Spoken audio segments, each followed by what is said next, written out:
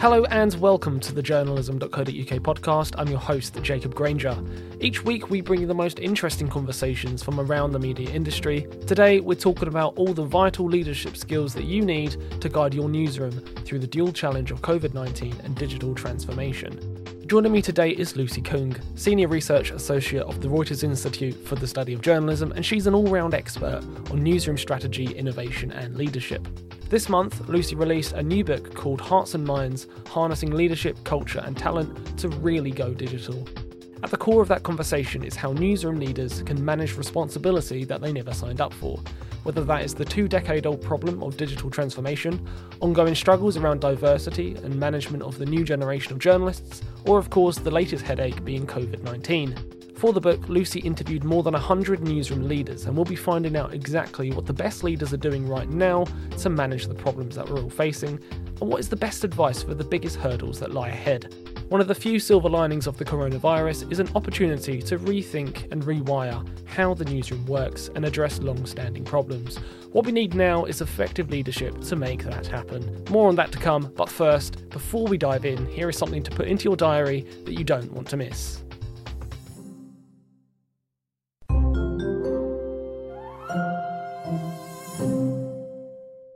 The journalism.co.uk team is bringing you 4 days of panel discussions and workshops at our next digital journalism conference, News Rewired, and it's less than 2 weeks away. Join us from the 1st of December, where we will look to set you up for success in 2021. Talks include how to lead a disrupted newsroom, leveraging audio to drive subscriptions, overcoming the stigma of mental health, and much, much more. Head over to newsrewired.com for the full agenda and tickets.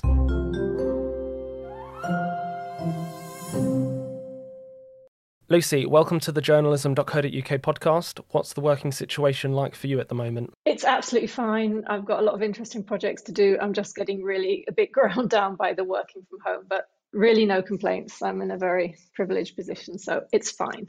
I can understand the grounded down part for sure, and of course many of our listeners may feel that way as well. You have of course been busy with this new book that you've brought out, and there's lots of fascinating stuff for us to dive into. A good place to start might just be acknowledging how hard 2020 has been for newsroom leaders and those particularly in the middle of the organisation. On top of dealing with the unprecedented crisis of COVID, leaders are challenged to deal with many long-standing pre-pandemic issues like diversity and inclusion, like managing the new generation of journalists, and of course digital transformation as well. You spoke to more than 100 newsroom leaders for your new book, Lucy. How revealing was that to just kind of get a sense of the reality of the burdens that these newsroom leaders are carrying right now? I think they're tremendous, actually. I mean, I think you kind of nailed it at the beginning, that we're in a really difficult situation right now. We have structural changes. Those have been accelerated in a really cruel way, thanks to COVID. And on top of COVID, we have a few kind of crises. So we've got kind of accelerating structural changes with this kind of big boot of a crisis coming down on top. And I think that is really, really difficult. There are massive opportunities in this current situation to kind of accelerate, to move ahead faster, to push ahead with some of the really critical changes people know have to happen, but have kind of been a bit slow on. But I think the problem is, the really tactical issue is working from home. I think people's batteries are really, really low now, and that is not the greatest starting point from which to kind of engage in deep-seated transformation. I mean, it's so hard to be even creative working from home remotely. Of course. There's no easy answer, really, is there? There's no easy answer. I mean, and I think one of the challenges for leaders actually is their job is to reduce complexity, actually. Okay. And you need a relatively clear head and a lot of energy to do that, because otherwise you can just end up with a never-ending to-do list, right? Absolutely. So you have to kind of work out, in the situation right now, what is the smart thing to do? And I think that's really, really challenging. You talk about it being a unique moment to kind of rethink and rewire parts of the news operation. Is that just born out of necessity, really, to do away with systems that we've always done for the sake of doing it, and just now finding the most convenient and logical solutions for our news operation? Yeah, I mean, I think the way I look at it is the industry has actually, as someone said in a tweet to me when the book came out, he realized with horror the industry has been on a digital transformation journey for a quarter of a century, right? So I mean, absolutely. That's a terrifying concept.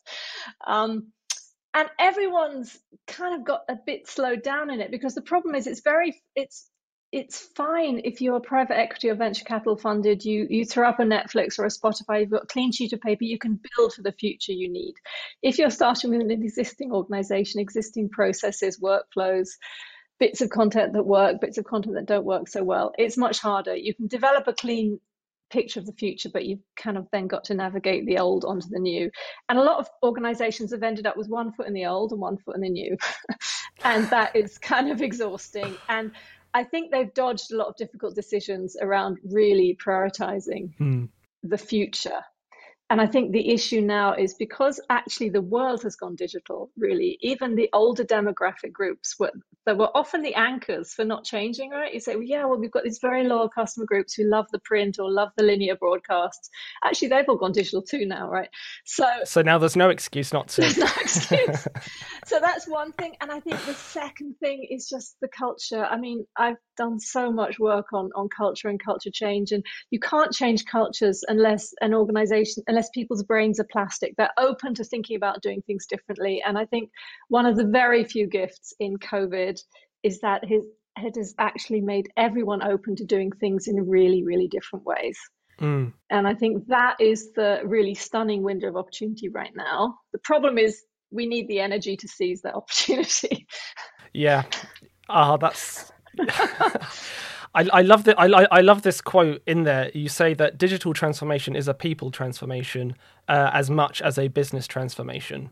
I think that's a great way of phrasing it. Yeah, that's the solution. Isn't just a business strategy. It's actually harnessing the power of the newsroom effectively with people skills. Yeah, I think that's right. I mean, just now, I would say most people actually have a pretty smart digital strategy. They've got it worked out. They know what they need to do. But, some of the best management theorists in the world have pointed out 90% of strategies are never implemented. That's because once they move out of a PowerPoint deck into actually people doing things differently, making decisions in different ways, listening to different individuals, it gets very, very difficult. 90% of strategies are never executed.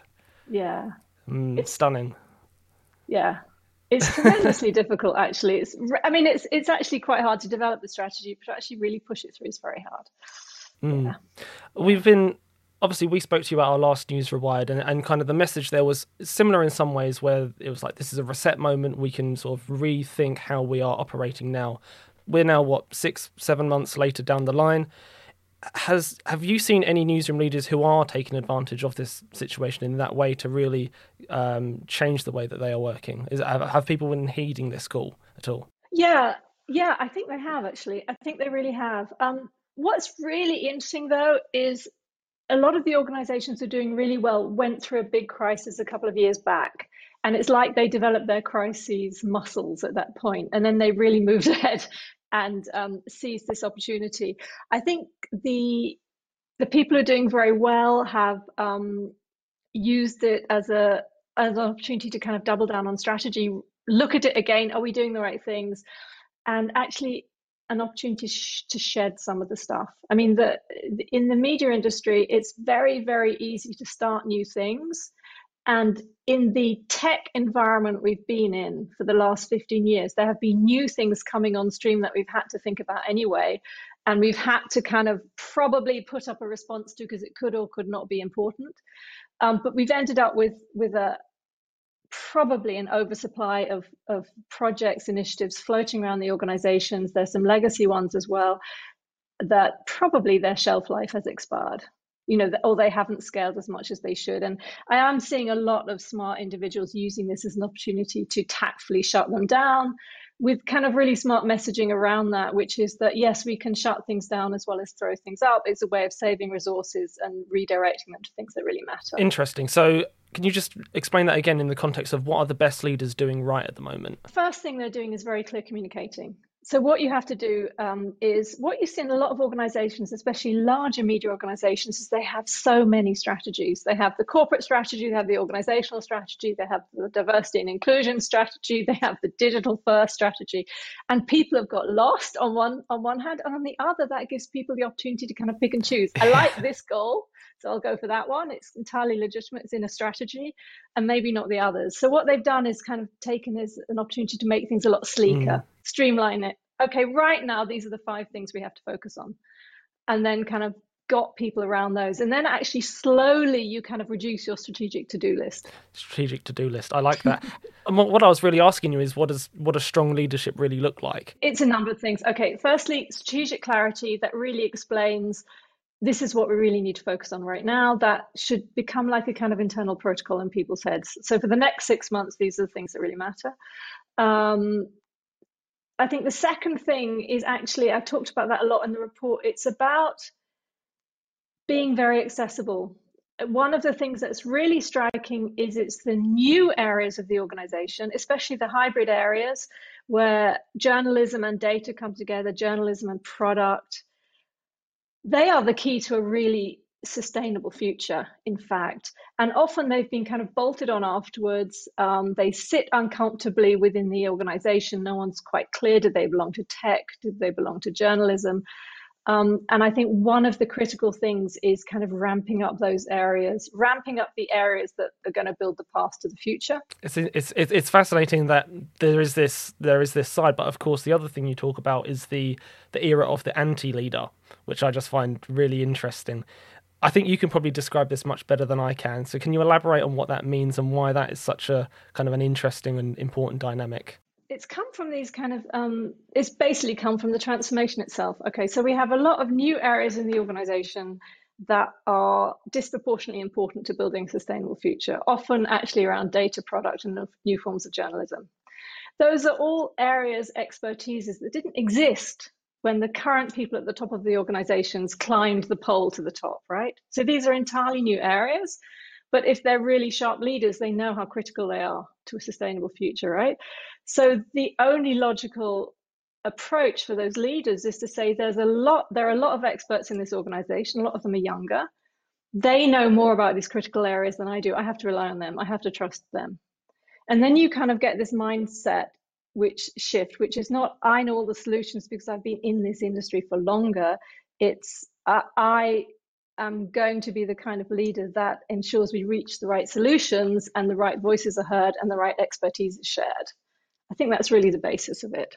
An anti-leader is as a listener rather than a speaker. Yeah, I mean, listening and filtering and clearly making decisions. I mean, the person at the top actually has the kind of fiduciary responsibility to keep the company viable, right? But it's kind of, I think the critical thing is that ensuring that the right information can flow up to them and they hear it. And for that to happen, there has to be 2 things. Firstly, they have to be accessible. It has to be possible for people to get to them, to talk to them. And I think secondly, they need to be open to showing that they're kind of on a learning journey too, because that then enables everyone else. Everyone else then has to modify and say, yeah, okay, I have to be open to all of this as well. As in not pretend like they have all the answers and be open to criticism and feedback and that sort of thing. The truth right now is no one has all the answers, right? And even if you look at the organizations that are doing really well, say the New York Times, they've made their bets that haven't worked out. The only way to go is this is a complex problem. This is almost a wicked problem. If you take, say, the problem of the platforms, that is a wicked problem. How do we live in an era of the platforms? How do we keep our brands safe? How do we earn economic returns for the content we create? You need as many smart brains as you can on that. It's so interesting. I mean, at the moment, we I think you touched on it before. We are talking about sort of the middle of the organization right now, but what kind of leaders do they need above them? I think in terms of the leaders at the top, the big shift there is you've always needed tremendous IQ. You've needed to be very smart. You've needed to kind of have mastery of your business, mastery of the sector, understand how it ticks. Right now, on top of that, you need to be a transformational leader. You need to understand the sinews of the organization, how people tick. You need to be able to motivate. You need to be able to get people actually to buy into solutions which are in the greater good of the organization, but maybe actually not so great for them as individuals. I mean, that's really the challenge of transformational leadership. And then the third thing is kind of charting a strategic course. That's very hard. So you need people right at the top who combine these three elements. And it's really rare to get any individual who can do all those three things. So then what happens is actually the leadership team also need to be very, very strong. If the person at the top and the team below them is really strong, really aligned, and you've got the right skills in that group, which often means you don't just have one chief technology officer, you've probably got someone across data, you've got someone probably across product, then they cast a long shadow, right? They can then actually, then cascades down. They then make sure their direct reports are kind of online with the strategy, pushing in the right direction, encouraging the right kind of values, and then it sort of cascades down. But I think the problem that really emerged in this piece of research is the enormous leadership burden that's emerging in the middle of the organization. Because a lot of those people did not sign up to be big people leaders. They signed up because they're really expert at whatever their field is. And now on top of being expert in that field, delivering on that, they've got to actually be very good people leaders as well. And they have a day job as well. They have a day job. And if you look at this, one of the big shifts you've seen in media organizations in the last, 10 years has been they've taken on these objectives, key results template, OKRs, which originally came from Silicon Valley. Andy Grover, Intel, went to Google, and then they kind of gone worldwide. That's a fantastic way of kind of aligning the organization around a set of common goals. The problem is the heavy lifting is now having to be done by the team leaders in the middle. And they need an awful lot of support in that. I mean, none of us are born performance managers or feedback givers. Yeah. And as you rightly said, on top of the day job.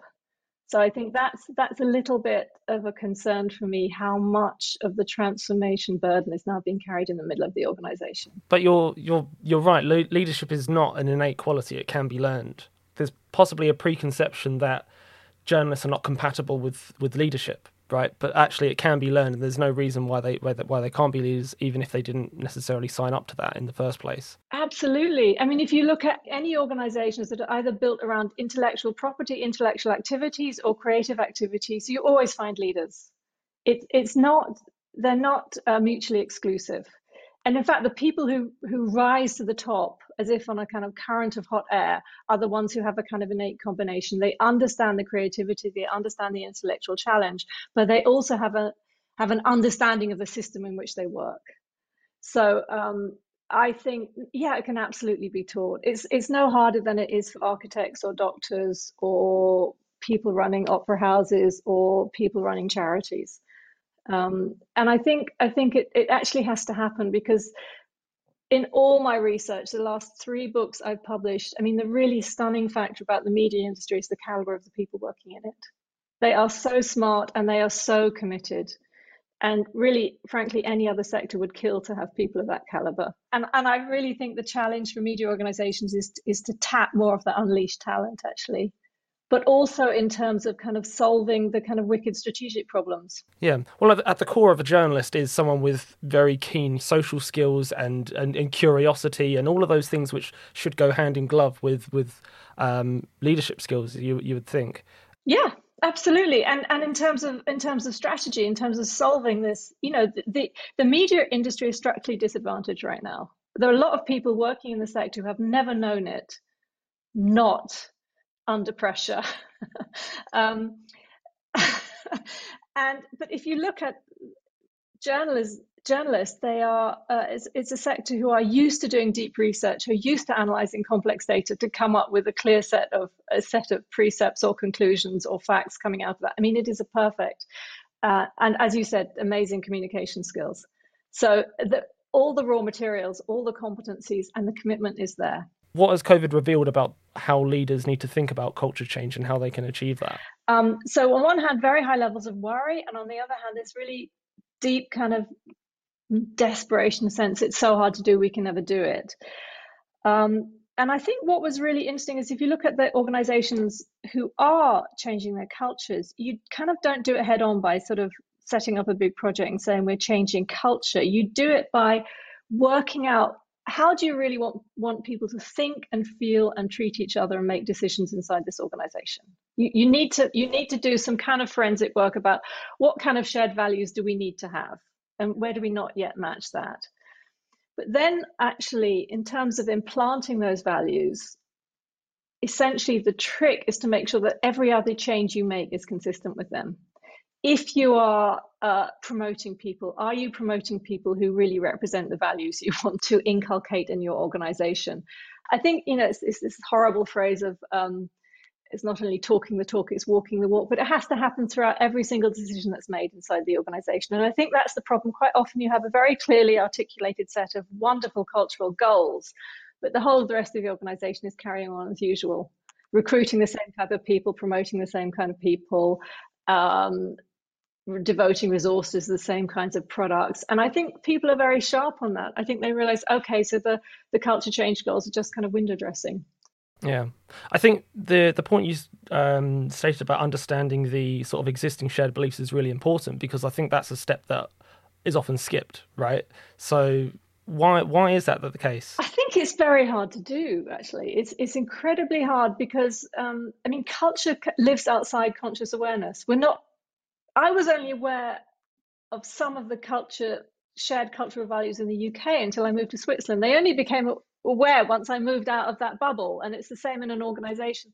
There are common assumptions about the way the world works that are very hard to tackle. So you need to be very smart. Often the people who are the smartest on an organization's culture are the relatively new recruits. Talk to people who've been there about 9 months, and they will have crystal clear analysis of the shared norms inside that organization that they find notable for any particular reason. But after a while, you get institutionalized. You just become part of the organization and you take them on board. What do we need to know about our management of the next wave of journalists, considering that they have perhaps different values and career goals and perceive growth differently? I think what you see is a group of individuals who have very strong personal values. And I think what's really important to them is that their personal values and the company's values are congruent. And if push comes to shove, they will jump in favor of their personal values. I think what you also see is a group of individuals who want to acquire skills, want to move ahead, want to know that they're learning, they're kind of permanent skill acquisition mode, learning acquisition mode. And I think their work-life balance is tremendously important, tend to be much more mobile than the industry's systems and practices are based around. I mean, even people that are performing well, happy in their job, probably will think about moving on in 3 or 4 years because they want to try something new. So I think in terms of organizations, what does that mean? I think as far as possible, ensure these new, hugely talented members of the workforce, who are definitely the key to the future, ensure that they're put on projects that, as far as possible, match their passions. If we look at organizationally, structurally, that really one of the hacks in terms of getting new strategies to land fast is to put cross-functional teams together. So people with different expertise bases, different parts of the organization to solve a problem, push through to solutions. They really thrive in that kind of environment. So kind of up the amount of cross-functional teamwork going on. Onboard really fast, very protracted, long training periods don't really make any sense anymore, but do provide permanent opportunities to learn and acquire new skills. And I think also provide access to the top of the organization. Actually, I think one of the problems in the current environment is, this is a group of individuals who want to move on a fast track, and in a kind of sector under pressure, there isn't much fast track around. But that doesn't mean you can't involve them in projects that involve them with thinkers at the top of the organization. So things like reverse mentoring or special projects that are run by the top. One of the big findings in general is that another of the hacks are internal task forces. And this works particularly well around diversity, inclusion, equity. So you get members of the organization, especially senior members with authority, with credibility, to lead up task forces to try and diagnose inside this particular organization, where are the roadblocks, where are the obstacles. But I do think there is one structural problem that emerged really clearly from that work, and that is that there is no clear career path for a lot of the new hybrid roles. It's very clear how you get to the top suite if you're a journalist. if you're a top data person, a top audience person, a top product person, that path is really not clear. And often those individuals can only get to the top if they jump out of one organization and jump back in later. That's revealing. Yeah, that makes a lot of sense. I take a couple of things from that response. One is to just kind of stimulate their interests a lot more. The other is to help them, where possible, to meet their own aspirations. You touched there on the need for diversity and inclusion as well. What's proved effective to maintain our efforts towards diversity and inclusion whilst we're still dealing with the fallout from COVID and everything else that followed? I think the problem with diversity and inclusion and equity work is essentially you need to attack it as a kind of systemic problem, right? And it's also at root, it's another culture problem, right? It's about shifting attitudes. It's about shifting who gets to make the decisions. And I think what we're seeing is, if you look at the whole system, right, you've got a leadership layer in there. You've got the people at the very top have got to signal loud and clear and relentlessly, this really matters. We are really doing this. And then they've got to kind of set intelligent measures and targets and accountabilities for the organization and really hold people to those accountabilities. So if we're not hitting the targets we want relatively fast, we need to revisit those targets. Why aren't we getting there? So that's one level. And then there's a kind of really granular process level in the middle of that has to happen as well. So this is why I said you have to look at it as a system. And that is firstly about tracking everything with data. So not just tracking who's coming in, but also the people that come in, what happens to them 5 years in of their cohort, who has risen on a fast track, who has not. The people that haven't risen on a fast track, why didn't they rise? Where did they fall off the log? You need to track how comfortable people feel inside the organization, inside their teams. And a lot of that is actually trying to find the kind of mini hurdles or the mini assumptions or the mini, so much is about, there's this concept of microaggressions. I was about to say the same thing. Yeah. Yeah. So, I was talking to someone and it's really striking what to a very senior kind of tough news hound can be just a kind of very innocent rolling of their eyes at someone's suggestion during a news meeting, to a more junior person from a underrepresented group who kind of screwed up their courage to say something. That can feel like the beginning of a toxic work environment, right? So it's all to do with mindset. It's all to do with kind of changing very granular behaviors. And then actually tactically, where you're seeing a lot of work done is kind of changing the on-ramp, right? And I think that is clearly part of the solution, but it's not the whole solution. But there is a lot of work being done about recruiting in different places. Some news organizations are taking away all educational criteria. So basically, you're just very smart about deconstructing a role into skills, but having no assumptions about where people will have learned those skills. Some organizations are looking very hard at internships and saying, for example, I was talking to one that's saying no one with any personal links to people in this organization, family or friends, is open for an internship. So trying to kind of get different people in that way. So I think the answer to the question is you need to look at the whole system, and then you need to tailor it. It needs to be kind of made bespoke for your organization. So you need to understand what are the problems in this situation, and which levers do we actually need to pull? What's one thing that you've seen sort of born out of COVID that you would like to see retained in a post-pandemic world? I think it is absolutely amazing for accessing individuals who might otherwise not be able to work with an organization because they're just geographically located or their life circumstances means that they would normally be ruled out from working with an organization. I think it is the most amazing opportunity to start working with individuals who normally you would have screened out. So sort of intentional remote working then? Yeah. If that makes sense. Yeah, I think intentional remote working, I think we're going to have a hybrid model going forward. That's fantastic for life-work balance. Mm-hmm. People do not have to live in expensive conurbations to the extent they used to. It's possible to, to live somewhere you want to live. There's all kinds of flexibility coming in that area. And for me personally, it's the lack of commute is also a bonus in some ways, but that's just me. Final question to you, Lucy, is for a newsroom leader perhaps listening to this podcast, what would be the message you would like to leave them with, particularly as they try to lead and create change in a disrupted industry and a disrupted newsroom? Well, I think the first thing is just understand where your colleagues are. Where are they sitting? How are they in themselves? I think one of the challenges for leaders in the moment is people are in very, very different places. And I think that's really, really hard. So you need to completely understand, kind of pick people up where they are and be kind of tremendously, take kind of extravagant care of them. But I think the second thing is actually at the moment, this issue of simplification, to really simplify, okay, what are the absolute priorities right now going forward? And really encourage people to focus their energies on that. And I think it's really an issue of kind of reducing the to-do list. I think to-do lists have got crazy long, and we're so kind of driven to, I think everyone cares so much about this industry, cares so much that it survives, which is great, but there's a risk of kind of burning ourselves out with good works and good intentions. So I think it is time to kind of take extravagant care of ourselves and be really ruthless about what we focus in on and what we don't.